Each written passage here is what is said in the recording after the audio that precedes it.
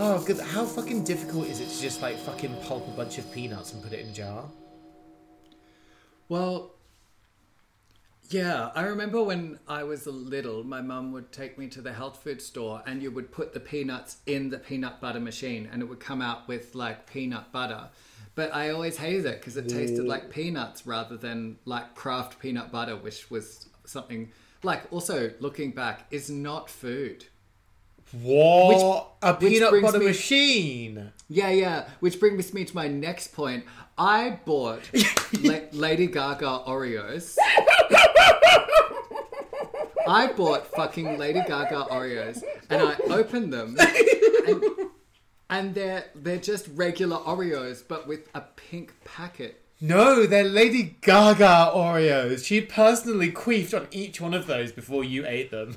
But the thing is, they're supposed to be pink and like green or whatever, and apparently they have a different stamp.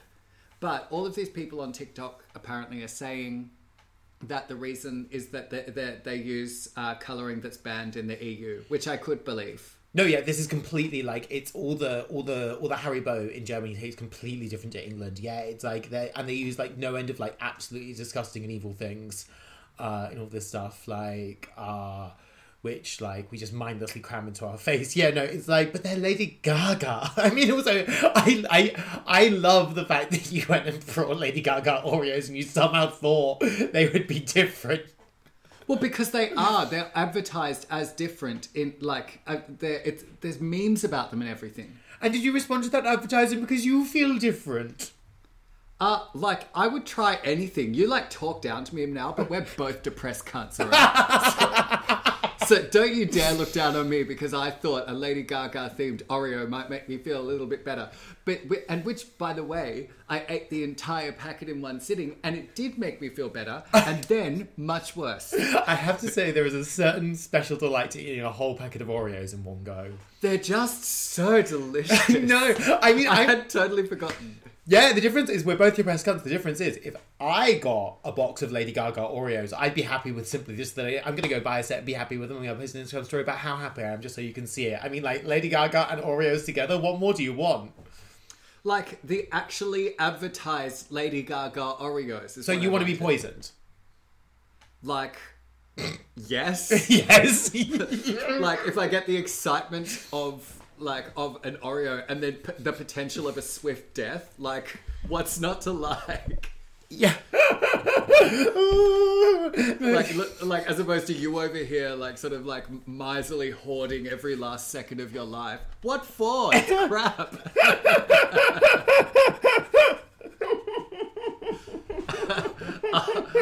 You do make a compelling argument.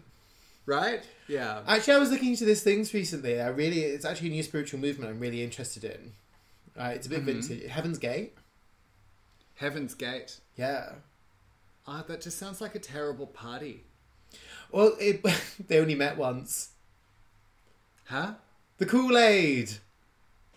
Okay. Yeah. So it's them. Yeah, let's do it. But with a Lady Gaga Oreo.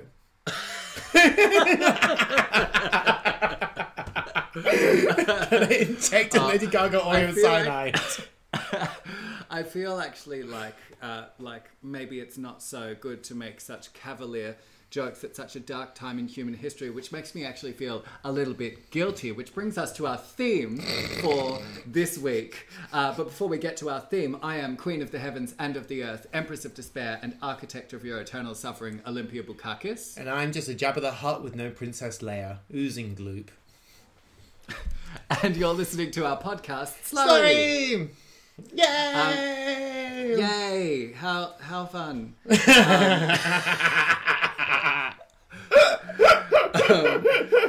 So fuck you and the horse you rode here on you. Fuck you and the horse you rode here on. That's a great one.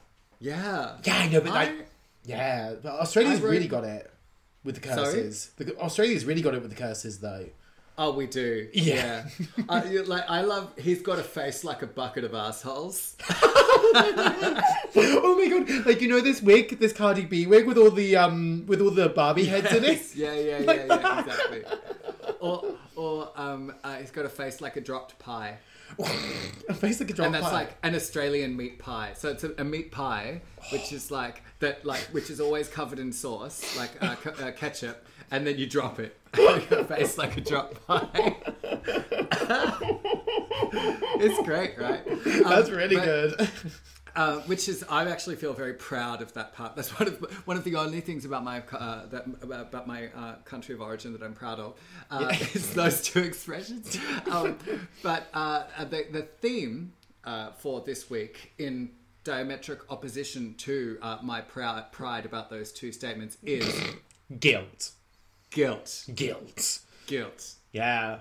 We Anglo-Saxons got a lot of it. Yeah, I have a lot of guilt today. I have hangover guilt today, and like, it's this thing that it's like I did not know that at a certain point, like I drank wine at dinner last night, so like it's not like I had a big night out or did anything that I regret, but it's like I notice as I get older. Hangover guilt is this thing that just happens like after I drink alcohol the next day. I can feel it as a almost like a sentient being inside me, because it's like that thing you said, and then I think about the thing that I said, it's like it's fine, and it's like but what about that thing you did? It's like the other thing that I did, it's like that's also fine, there's nothing, and then you can see it switching from thing to thing to thing, and then I can feel it I can feel it giving up trying to find an object, and then it goes, yeah, just guilt.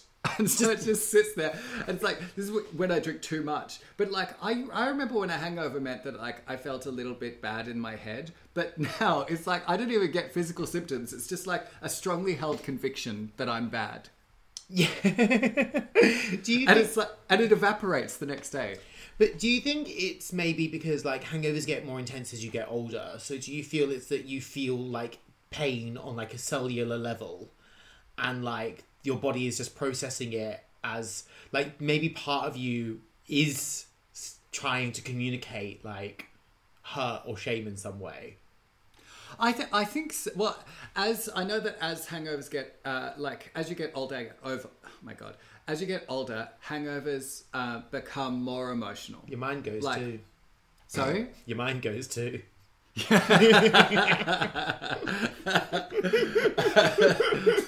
is you sitting high up there in your sober high horse. Like going, are you okay, hun? Yeah. Is it bad? Is it bad?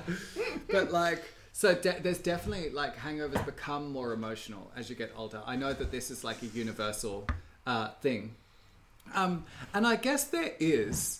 You know, I also think that like, yeah. No, I think it's interesting because it's also as well like basically it's super right. So basically, I just feel like the lockdown, like where I was like living before, I was like basically, or I used to experience my. Let me just try that again from the top. Oh, is your mind going? You gave it to me, you filthy bitch. You dog-ass mole.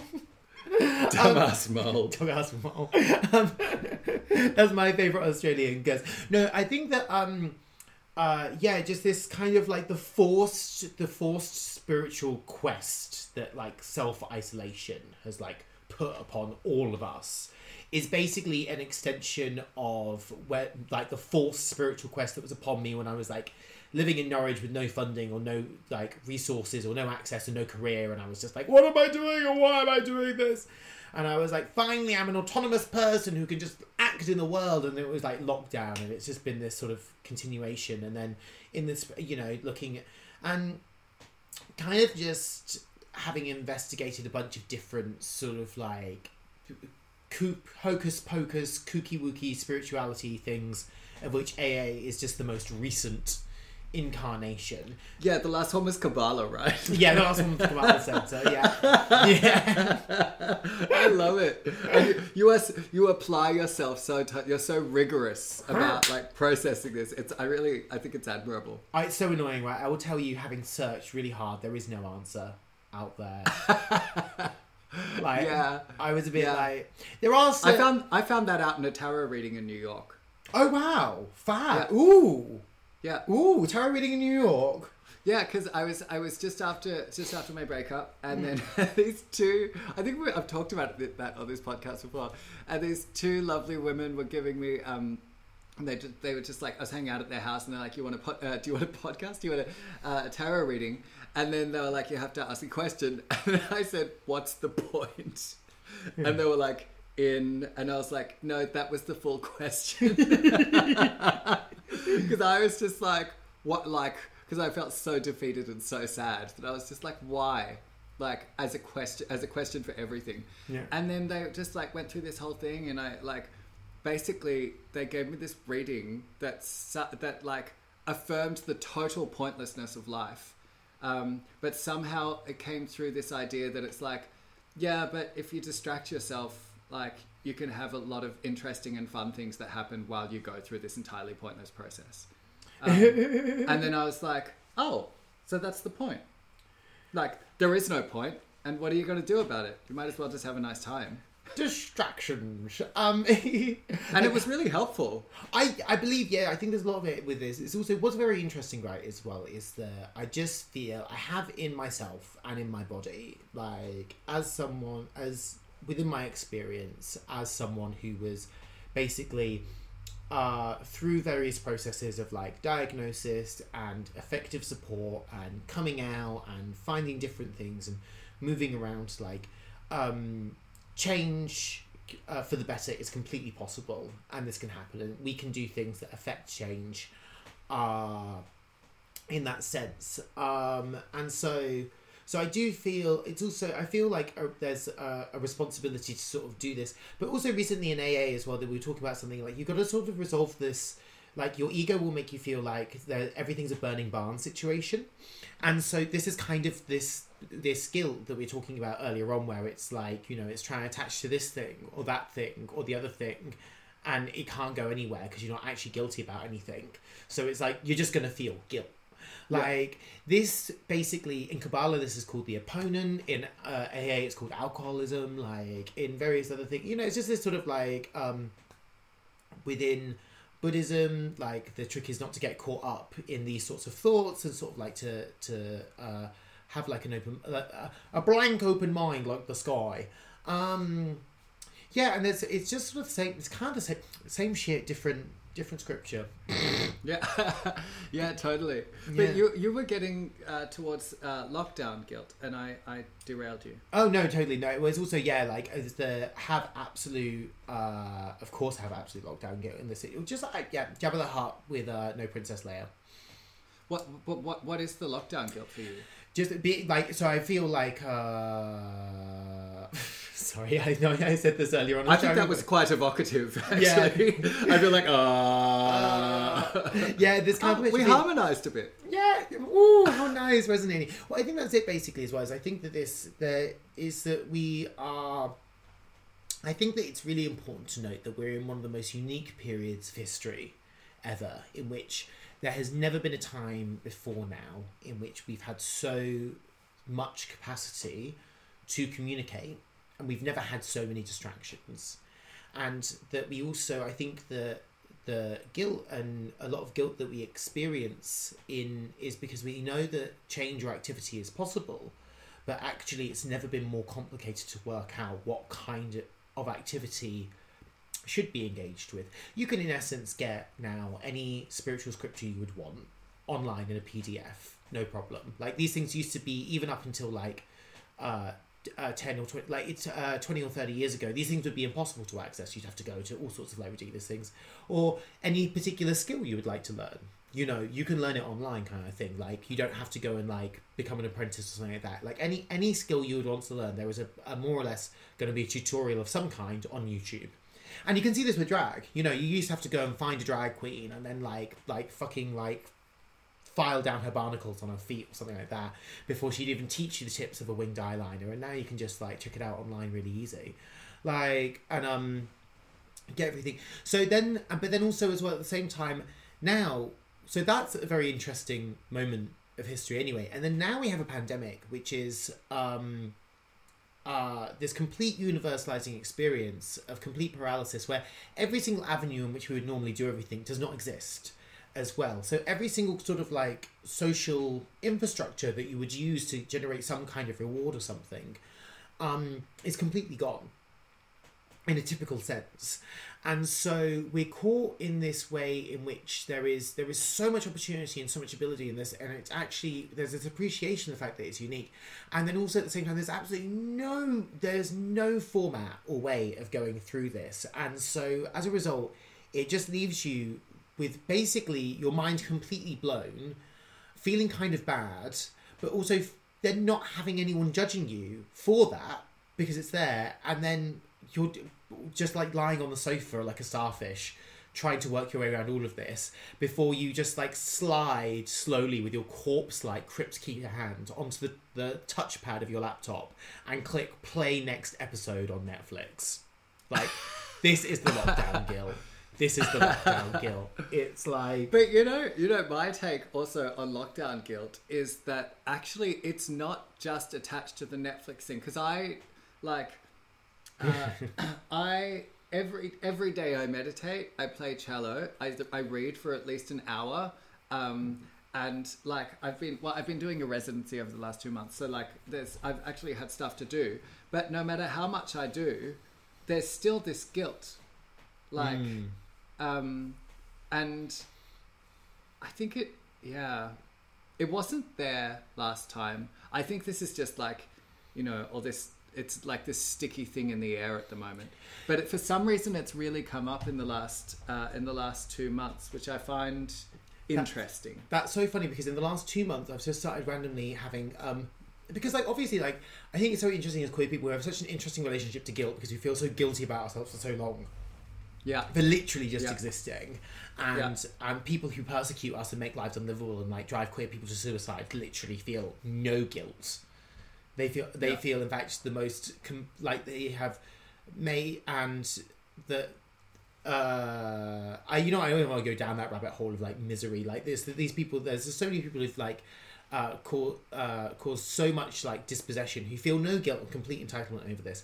So obviously as queer people we have like, I mean, we're actually better equipped to bat away guilt and not to experience it with things, or also to I think, but then I definitely have just been noticing, so I have not been able to recognise it, and at certain times I've just been like, you know what, it's the pandemic and I have to just step away from the responsibility for these emotions right now. But I have also been working towards, I've been strategically sort of like working to making more achievable goals, to sort of like deal with this, to like process this, because actually as well, like having these it's just understanding that maybe lots of goals that I had for myself were just completely unrealistic or weren't attainable kind of thing. I always felt like something was happening somewhere that I should be sort of achieving, and that this was stopping me from actually doing anything in the immediate. So by breaking things down and making successive progress in the lockdown, then this is actually starting to alleviate this, and I'm starting to get somewhere. Like I just cleared out 3 bags of trash from my room.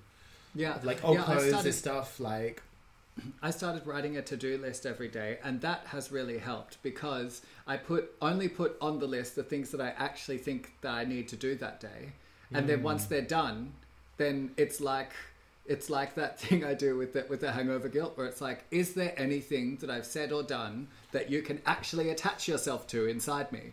And then and then it's like, no, and it's like, well, I'm not going to give you more time than I have to. And I found that since I started doing the daily to-do list, that does help. But like, I'm sure, Yeah. But I've noticed also like queer guilt or queer shame has come back recently. This has come back. I think it just comes back whenever your defenses are a bit down. Mm-hmm. But it's really struck me by like how much that stays with you. And it actually, this reminds me, there's this text that I read. It's the introduction to the book Feeling Backward: Love and the Politics of Queer History by Heather Love. And I read, it's really beautiful. The central argument is that like a lot of queer politics is about thinking about the future as a place that will resolve the problems of the present. Mm-hmm. It gets better. Yeah. Then she's talking about like, what we can't and while that's true, we can't ignore the baggage of the past. And there's this quote from Susie Bright, who is a writer and sex activist, that I wanted to share, where she's talking about like watching a film that makes her upset. And she said, I think it's talking about like something homophobic happens in it's a homophobic representation of a lesbian in a film. And she says the loathing she feels, how sick she is with herself, it still makes me cry when I see that. And I think, you know, why am I crying? Why does this still get to me? This is just an old, silly movie, you know, and people don't feel this way anymore. But I don't think that's true. I think people do feel that way today still, like towards gay men and lesbians. And there's part of me, despite all of my little signs, you know, like happy, proud, well-adjusted, bisexual, queer, kinky, you know, no matter how many posters I hold up saying I'm a big pervert and I'm so happy about it, there's this part of me that's like, how could I be this way? And when I read that, it just like, I think there's the word wow written next to it that I wrote like 3 years ago. But when I read that, it was just like, it was obviously very emotional, but it was such a relief to actually admit that it was like, that's like where my life started, was in a place where it was very, very shameful to be who I was. And it was like really scary and frightening. And then it's like, it can be really helpful to give yourself a break and then realize that it's like, it's okay if you still feel that way sometimes. Yeah, well, actually, I had this just earlier on today because I just watched Hannah Gadsby Nanette. Yeah. Which I sent you a stupid video of, just so that you could, whilst I was lying in my lockdown guilt. Because also, I found that, so I have to say, actually, something that really helps right now is engaging in... not just binging cartoons that I love doing, but engaging in the works of artists, actually. So, for example, there's a full hour-long documentary on YouTube about Meredith Monk, that's completely amazing. There's also another amazing website called UbuWeb that's all like underground movie makers from the 70s and 80s, of counterculture in the late 20th century. ubuweb.tv, I think, where there's just all these free videos you can watch. So you can like watch like Nick Zed's like Warriors Menstrual Envy and like all this stuff, and it just helps you. You get to sit there and be passive, but you get to consume this artistry. Also, as well, Art21 from PBS is an amazing hour-long TV show that you can get on their website with a bit of digging. That also feels really good to ingest in these things. So, and I've been trying to watch... I find that comedy specials are a great thing to watch right now because it's like an hour-long thing, and you get to just sit with someone who is going through all these things. And today in Nanette, Hannah Gadsby talks about how they came from somewhere in Tasmania where 70% of people believed that being gay should be a crime in 1997 when it was legalised.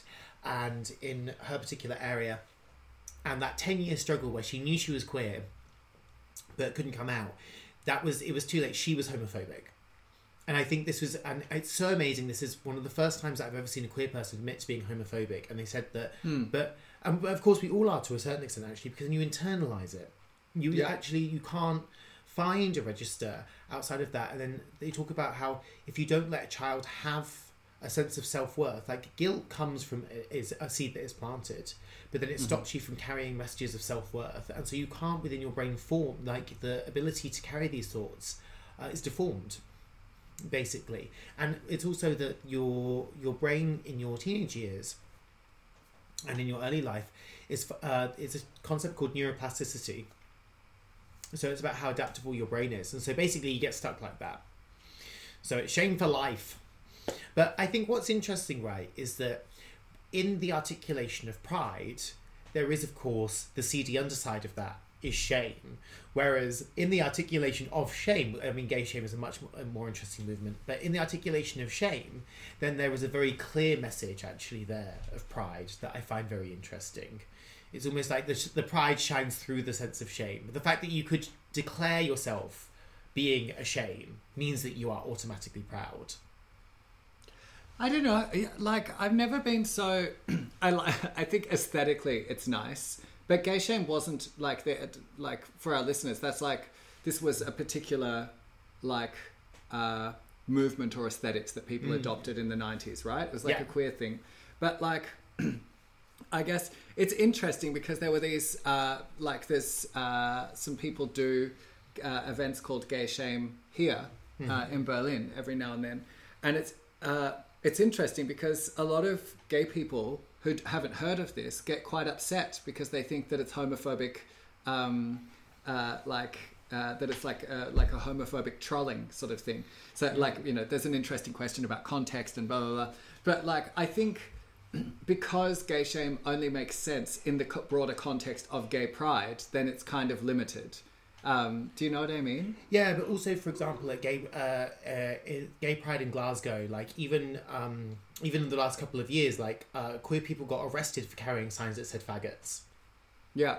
Which is also, it's basically as well, it's within this idea that I was watching a great lecture, I can't remember who it's by, but it's a TED talk by a doctor on sexuality, sort of critiquing the born this way articulation and how first the Oreos, now this. Yeah, first the Oreos, now this. Yeah, or first that, now the Oreos. Actually, first, completely. It's it's basically as well as that, just saying that if you're born this way, the point is that actually courts, in terms of protecting against discrimination and all of these things, don't look to see whether or not someone's born that way. It's about the idea of is it okay to discriminate against someone or not, regardless of how they're born.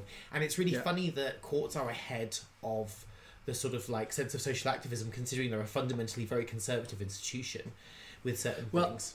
I think it's because the idea of being born this way is an idea that was championed by the conservative wing of the LGBT rights movement. Yeah. So this idea of it's offering an apology with the hopes of receiving assimilation. Yeah. So it's I didn't choose this. And this is also, because this is what you say just after you come out when you're making excuses. When people say, people also told me I was lying. Straight people do the weirdest gaslighting. They're you just want attention. And it's don't you think there would be a better way to get attention? Anyway, when people I remember saying, no, it's not a choice. Or because people said you would choose to be gay. And I said, no, it's not a choice, because why would I choose this? And I said this as a 14, 15-year-old in a very conservative, backward shithole. Yeah. No, well, it's apparently it's changed now, but I who cares? That the scars are there. A meat pie of a town. Yeah, a town like a drop pie. Town like a drop pie. A pie dropped in the outback, nibbled by porcupine.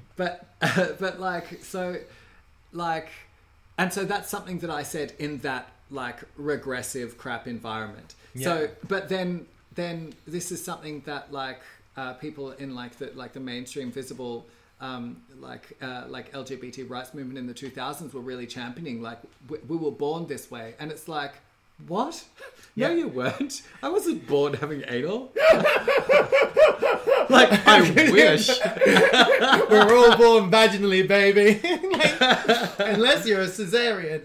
Well, what's interesting about this as well, what this doctor was talking about, is that basically people over periods of time, generally their sexuality changes. And what the born this way argument does is it basically says once you've come out, you need to then also, as well, it actually stops gay people from being sympathetic with people when their sexuality changes as well, and that actually, it's also this idea, and it stops us from engaging in a fluidity or more representative ideal where we can actually be correspond to who we are. So it's then actually is that the born this way process reinstitutes gay shame later. Yeah, absolutely. And it leads to a kind of essentialism, which leads to this essentialism, leads to a very conservative idea of how sexuality works. And then when people from that then start being weird about bi people, that then leads them to complain really loudly about bi erasure, which I find a really annoying argument. And so I'd just rather that people weren't dicks to bi people so that I didn't have to this argument about bi erasure, as though being invisible was the worst thing that could happen to someone in the LGBT spectrum. Oh my god, don't get me started. It's as though someone doubting your queerness is on the same level. Anyway, Like, I just yeah, that's a public call. Like, please, everyone stop being dicks to bi people because I find some of the responses really infuriating. So, how many places was your jaw broken earlier last year? Yeah.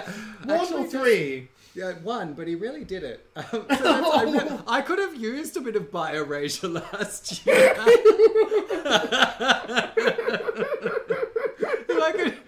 If I could have just like not been visibly a part of the LGBT community, that would have been cool. Just for like that, you know, that window of opportunity right there. Just like, yeah. Like, but it's like that's the thing. It's like I get really bored and irritated with like when queer politics gets into this like the minutiae of like is that how that word is pronounced? Minutia. Minutia. But I think I prefer minutiae. Yeah, minutiae. I was minutiae. Plural. Yeah, the minutia. Drag name. Oh my god, it's been a while since. That's the first drag name of 2021. Hi, my name is Minutiae.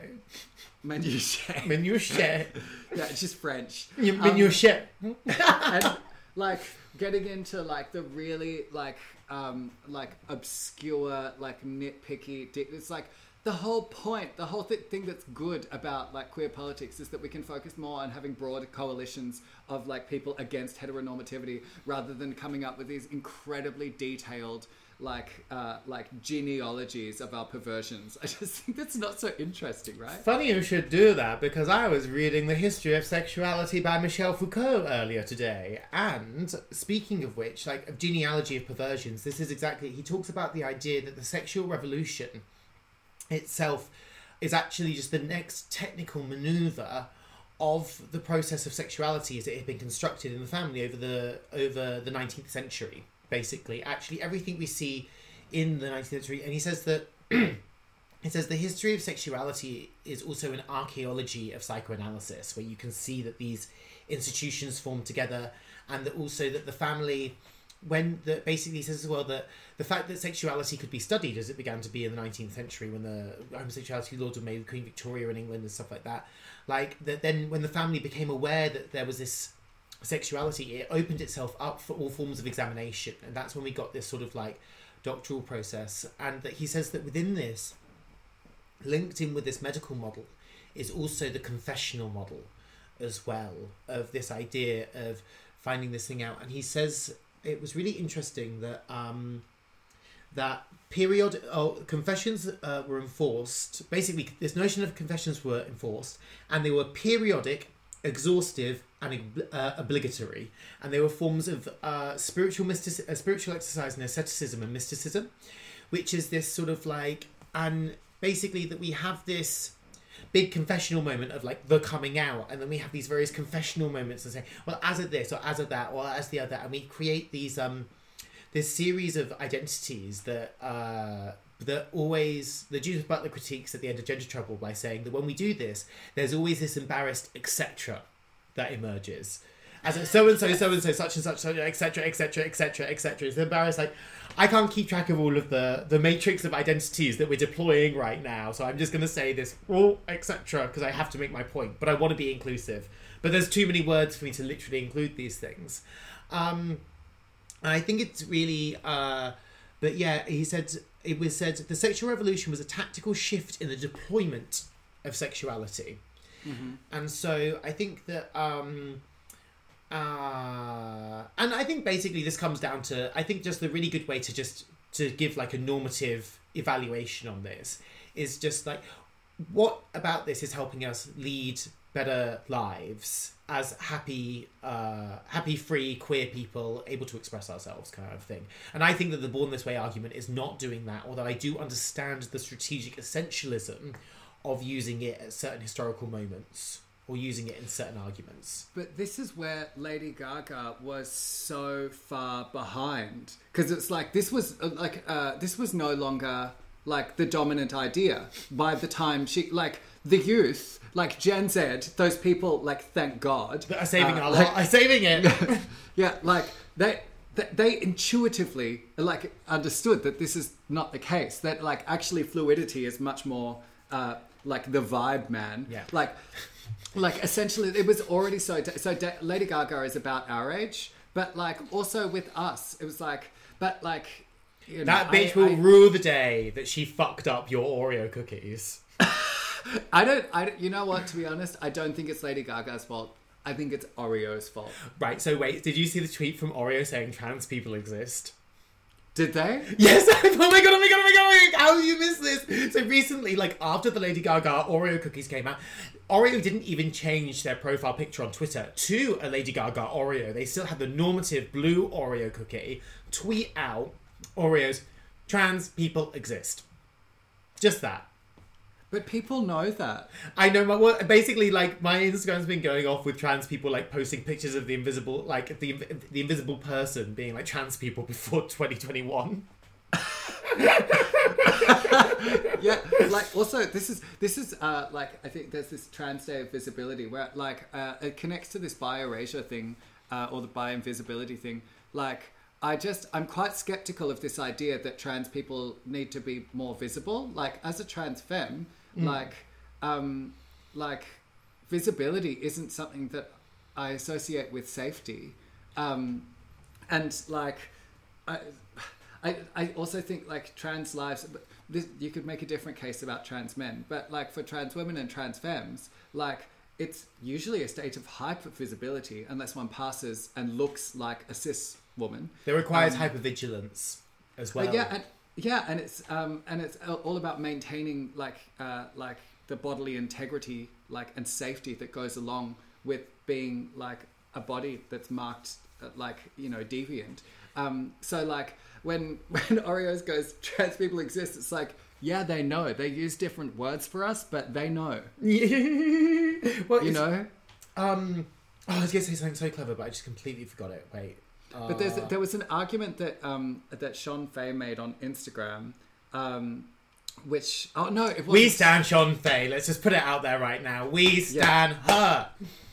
Yeah, she's absolutely incredible. But I was thinking actually of a different video, which is by ContraPoints. We stand ContraPoints. Yeah, you know? yeah, well, these are like two of we them. stand Like, that very intelligent, very wordy white trans woman. Yeah. I have a certain theory that if you can say 5 consecutive signifiers that and then after that describing someone, but after that this is where my shady nature comes out. But after that, you still can't tell which of the two people you're describing. Then that's it. You count as the same person. I have 2 friends I do this with but you can just say the same 5 things about each of us, and it doesn't tell you which one's which. This is a very clever mind game to erase someone's entire existence. Oh yeah. Wait, no. So like when I was like, so my good old friend Joanna, just being like, okay, yeah, the punk one with the mullet that's like got the questionable DIY home bleach job, wearing the fur coat with some like with the big black combat boots all the time. Oh, and that could be you or Joanna. Yeah, completely. Oh, and with a dangly earring. Okay. Yeah, done. It'd be like, you can't. So did you just erase yourself or Joanna out of existence? Which one? We merged. Oh, you merged. That's actually nice. Yeah. I've always thought it would be nice to be part of a hive. So, but what I was saying about ContraPoints is that she said she doesn't like the slogan like trans women are women, trans men are men, non-binary people are valid, because also there's no non-binary people out there who are like, oh god, I hope I wake up and I'm valid today. It's like, it's not like a feeling that you don't like, who is afraid of not being valid? Oh, like I think ticket. Yes, like no. non-binary people public transport tickets or what? Yeah, no, I think so. I think this is very interesting. We get into a very interesting area. Yeah, because ContraPoint, I've seen the same video. ContraPoint says trans liberation now. Yeah, exactly. And I think this is much better. Yeah, but so Oreo's going, trans people exist. It's like, that feels like the least progressive version of that statement that you came up with. But it is. We basically have to look that these are the mottos right now of a homophobic, transphobic capital accumulation that basically has deployed a certain matrix of identity, and it is doing everything it can to stabilize that identity, and it does not want any disruption to it, basically. So it's like trans women are women, but we stay firmly within the category of like womanhood, and then also within, it creates an argument within femininity that we've is well documented. And then it's also as well that the idea that one like, you don't need to be valid to throw a brick at a cop. Let's just put it that way. In fact, actually, what you do is you reset the structures of validity in this moment, and that's basically what gave us Stonewall. It's like by focusing on the idea of validity, we then argue also as well with each other hugely. Like the repeated times that people have tried to like cancel ContraPoints because they don't think that she's great on like various things.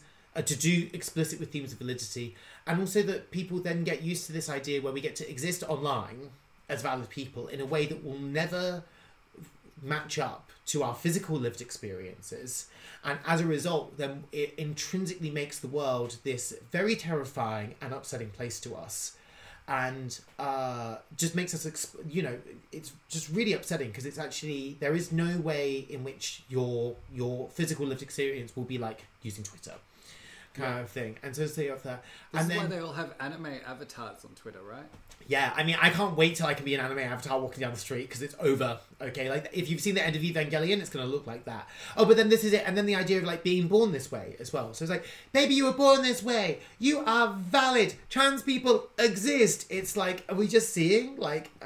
This is why I want to bring back the gay slogan: "Smash the family, smash the state." Yeah.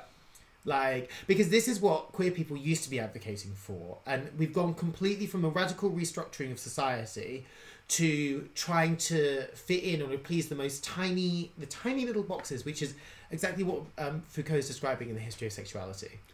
I have a question about Foucault. So I just read, it was a short essay by Jacques Rancière, who you really like. Yes. And I was my first time reading him, and I've meant to read him for ages, and I really liked it. And it was called On the Problematic Legacy of Michel Foucault. And and he basically says like he starts it by saying with the 20th death anniversary of Sartre, they had to like scrub his radicalism away to induct him into this that stupid canon of like French intellectuals that they love to wank off over. Yeah. I'm sure Rancière said those exact words because he doesn't mince them. And he said with Foucault, there's a bigger problem, which is there's no legacy of radicalism to scrub away because it's very difficult to work out what he actually thought of, what he actually stood for. And it's very interesting because apparently after he wrote The History of Sexuality, Volume 1, he wrote almost nothing, and stopped publishing until he found out that he was dying, and then quickly published the last two books. And so that because if you read The History of Sexuality, Volume 1, his work can be very paralyzing because it's like, okay, this is an elegant model. And so I understand now that coming out as a political strategy has its place in this genealogy of the confession, and therefore I shouldn't necessarily give into that. And then, so what's like valuable in Foucault is often like what other people have done with it, like Judith Butler and stuff like that. Yeah. Rancière makes the point that people have taken. He can also be used to support the neoliberal dismantling of the state. So he's a bit of an open book. But my question is, because I think clever people often use a very very intimidating intellect to deal with an embarrassingly simple problem. And Foucault never came out. Yes, yeah. This is, I think it's also just rereading the stuff on the confession that I was looking. He's talking about these things. He never came out because he's just basically. So it's like you would say that you closet queen. Yeah, you would. You fucking Like it's interesting because he talks about a sort of historization, historically the process of the Ars Erotica. It's also very interesting because basically as well is I think just from skim reading about again by going into the PDF document, doing Control F and looking for confession, and just looking at all the moments he mentions the idea of confession, is that he also talks about the idea of the Ars Erotica is historically this sort of process by which one would be inducted into the ways of sexuality by someone else, and then this gets us into the art. But what we have now is we have an ars scientifica in which the scientific understanding of sexuality is itself its own perverse sexual pleasure. There is a sexual pleasure in being in the minutiae of the articulation of one's sexual identity. You're basically, it's like an extended version of a symbolic signifying way of playing with your nipples. and then it's foreplay. It's actually foreplay. Like the articulation of sexual identity has reached the point of foreplay. There's such a level of fetish to it. But it's so unsexy. Yeah, well, this is just it. It's like, there's a lot of very unsexy fetishes out there, like, but it doesn't change the fact that people get off on them, and it's like... Oh, no, I think the idea of having, like, knowing what you want is quite sexy. So it's not so much about the idea of a fetish being unsexy, because even if someone has a fetish that I'm not into, I kind of find it hot that they, like, that they know this thing that they want. Yeah, but that's 'cause you're a boomer. I just like to know what the... No, I think, yeah, definitely there is. There's something about that is very sexy, yes. But no, I mean people who are like really, really like for whom it is clearly already a sexual act to catalogue like their identity.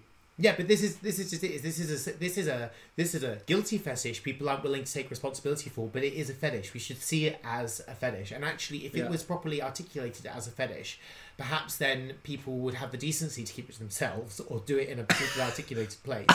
Oh my god! Have you've become like a mid-20th century conservative? I'm just saying that it's like what it is as well is that people want to fill queer spaces with this incredibly with a very paralyzing matrix of identity that forces us to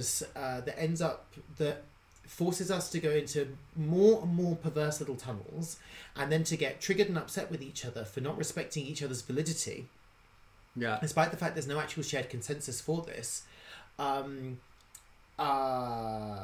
In some, and that's all it's to do that we then argue within ourselves rather than dealing with the fact that there's actually a certain power, a certain labour process put in place to render us as perverts, and thus we take that on and we internalise that to then argue with each other over who's a valid pervert and who isn't a valid pervert. Yeah. In that sense, like. I think that's it. And that basically, but I think with Foucault's, he just didn't want to play with this. He wanted to just go out, get fisted, and like, that be that, basically, I think. Yeah, but I find that's what I find difficult, because he was living at a time when gay liberation was really a thing. And there was like interesting and exciting like things going on in gay liberation. Yeah, but it's also as well, there were a bunch of like gay people who were the Nazis, right? What? There were a bunch of gay people in the early Nazi party until they got purged. Yeah, in the essay with Ernst Röhm, yeah. Yeah, but like they didn't concept... Sorry? Could have been Foucault. Like, he wasn't, I don't think he wasn't intrinsically radical. He was absolutely not an intrinsically radical person. I think that, and his technology, he just literally provided technology. And, he didn't have a thing. And sorry, I've completely interrupted you. You guys say, like... No, go on. Okay, no, sorry. What's very interesting is that people, as Rancière, really reject the term biopolitics, which is an abstraction from Foucault's work, and he says that the notion of biopower is a valid one, but biopolitics is actually itself an extension of biopower, and there is no real politics in what is referred to as biopolitics, basically. And for Rancière, what's really funny is that the political moment is something very complex, but also very simple. Everything we like to call politics is very rarely ever politics. What is political, however, is the clash of one subjectivity with another, which means that for Foucault, coming out is not a political act, but with Rancière, it very much is. Yeah, I think, for Foucault, coming out is not a political act. And then for literally everyone else who ever paid attention to anything that made a difference, it is. Yeah. Like, Foucault is just wrong. like we all exist in the results of people who risked ruining their lives and losing everything. Like, that's something that they did out of a sense of altruism and out of a sense of... responsibility for those who are younger than them. Like, people died for gay liberation. Like, and then like, I feel... I do believe that Foucault does mark a very distinctive and very interesting break with the history of thought that again has been applied in loads of very interesting ways. Like, and I think that's true. I think that to a certain extent that his complete rejection, his rejection in many ways of these things, I think Foucault could have actually led, perhaps he would have maybe led a more happy and fulfilled life if he could have accepted, you know what I mean? Like, I don't, you know, he could have like accepted these things, been like, I'm a fag, you know, on this history of sexuality, and been like, yeah, you know what, I'm a fucking faggot. Like, written the other two, got on, been like, and could have become someone who can own that. But I think part of the conditions by which he produced this, as well as the fact that he stepped outside of so many things and thought and managed to think in a way people hadn't thought before, which arguably, But you know, yeah, I would also dispute this, because he's also infamous for not referring to other philosophers and then like appropriating their ideas. yeah, this is true, yeah. So like, I think it seems like a much more radical like rupture than it would be if he'd actually credited like Althusser or Marx or Freud. Or like all of these people who's like, he couldn't have written his work if they hadn't written. Yeah, so in that, no, I know completely. I think I agree with that. I think he just, definitely. And that's, you know what that is? That's a gay shame. Not the good guy. That's a gay shame. Gay shame. You know, I was also thinking about this because I do a performance, which is a confessional. You perform? I'm a performance person. I was going to say performance artist, but I actually don't. I don't call myself a performance artist at all. I don't art. Sorry? I don't art. I just perform. Yeah, I perform. It's a job, man. I don't know what I'm trying to say, but I do this performance. And it's really, really interesting because the idea is basically that it's one-on-one, and people can come in and they can tell me something that they want to tell me, and it doesn't have to be it can be big or small or and the only rule is that it can't be about me, and I think that's the only rule. Oh god, that would be so fucked. Yeah, just I'm doing a performance and then someone comes in and be like, so this one taking, oh god, is about you. Ooh. Well done. Yeah. Good foresight.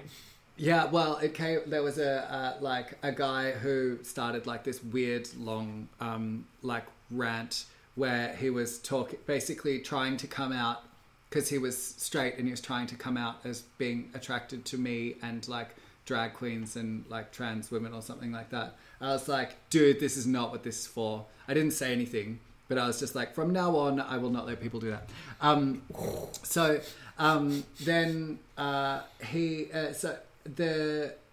What is really interesting, and what I find interesting about the performance, is that like the confession has been used, like we clearly have it like this desire to confess, to say something about ourselves, and like Foucault like traces a history of this and like talks about how when it comes to sexuality and then like psychology and psychiatry and psychoanalysis like draw from this tradition of the Catholic confessional.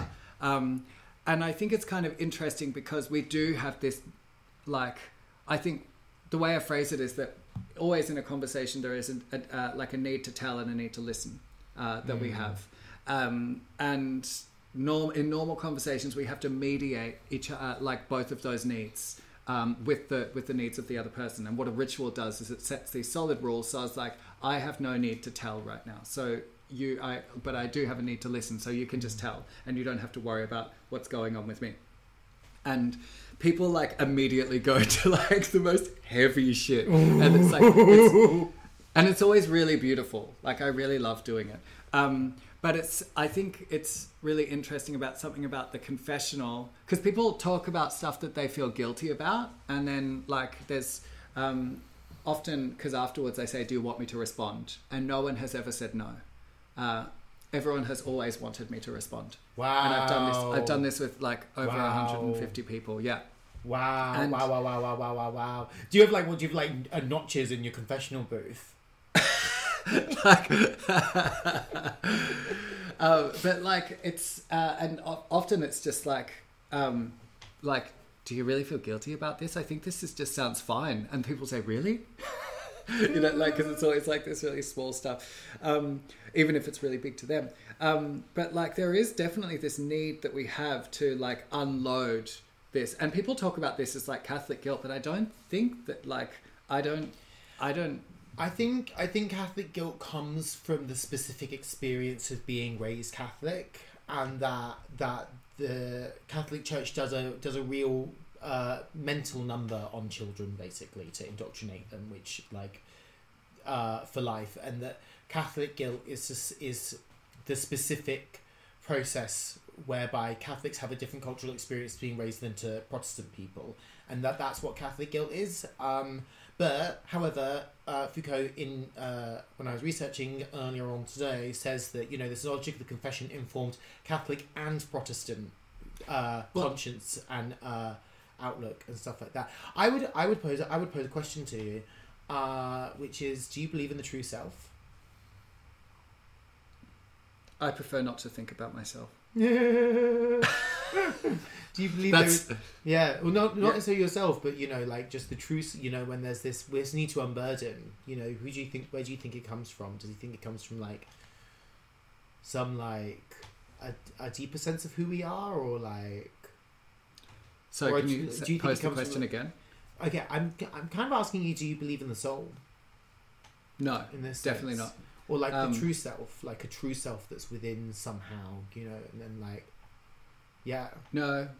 No, I still I'm a complex set of systems, some of whom form a consciousness, and so that's what I'm aware of. But all of the other systems have a very strong effect. So it's kind of nice that I'll never really work it out. Yeah, no, this is just it, because basically I think that the idea of the true self is very necessary for our society. Something I love is that -1 times by -1 creates the square root, or there's something called the square root of -1 or something like that, and it's an imaginary number, and it does not exist, but it is necessary for it to exist for the functionality of the system as a whole, and so they refer to this number as I. Oh, so and I think there's this idea of the self, this idea, we have this notion of the true self that has to exist for the functionality of our system, and I think that it's really is a strategy to hand down property from parent to child kind of thing. But there's something about our society does that, and I just don't think it does. But I think what's interesting is that the confession creates the confessor, and in that moment people can actually espouse and have this experience of a true self that otherwise is completely impossible. Wow. I think that's a really good place to leave the conversation. I think that makes total sense. Yeah, well, the other one's done 150 fucking confessionals, 150,000 confessionals. Well, it was a pleasure, oddly enough, to discuss guilt with you, Oozing Gloop. Oh, it was a guilty pleasure. No, it wasn't a guilty pleasure. It was a pleasure. It was pleasure in guilt. It was. I've really. This has been super. This has been the best guilt I've ever experienced. And thank you very much for sticking with us, dear listeners. We will be with back a sticky subject. With a sticky subject. Oh, I don't know what the subject will be next week. But we will be back soon. We're also, this is a warning, that we are soon to go monthly. We've been going weekly since last October. And you're kidding me. Yeah. So next time you're calling Gloop, you've been doing a fucking weekly podcast for free for the last however many months. So we will be going monthly so that we can be more consistently there for you through thick and thin. If you like this episode, please share it on Instagram. That really helps. And if you want to get in touch with us, you can write to us at slurryspeaks@gmail.com. Yeah, there is literally no life or reach to this podcast without you listeners, because we're spent. Yep, exactly. Absolutely spent. Well, see you next week. Ciao, babies. Ciao. Bye.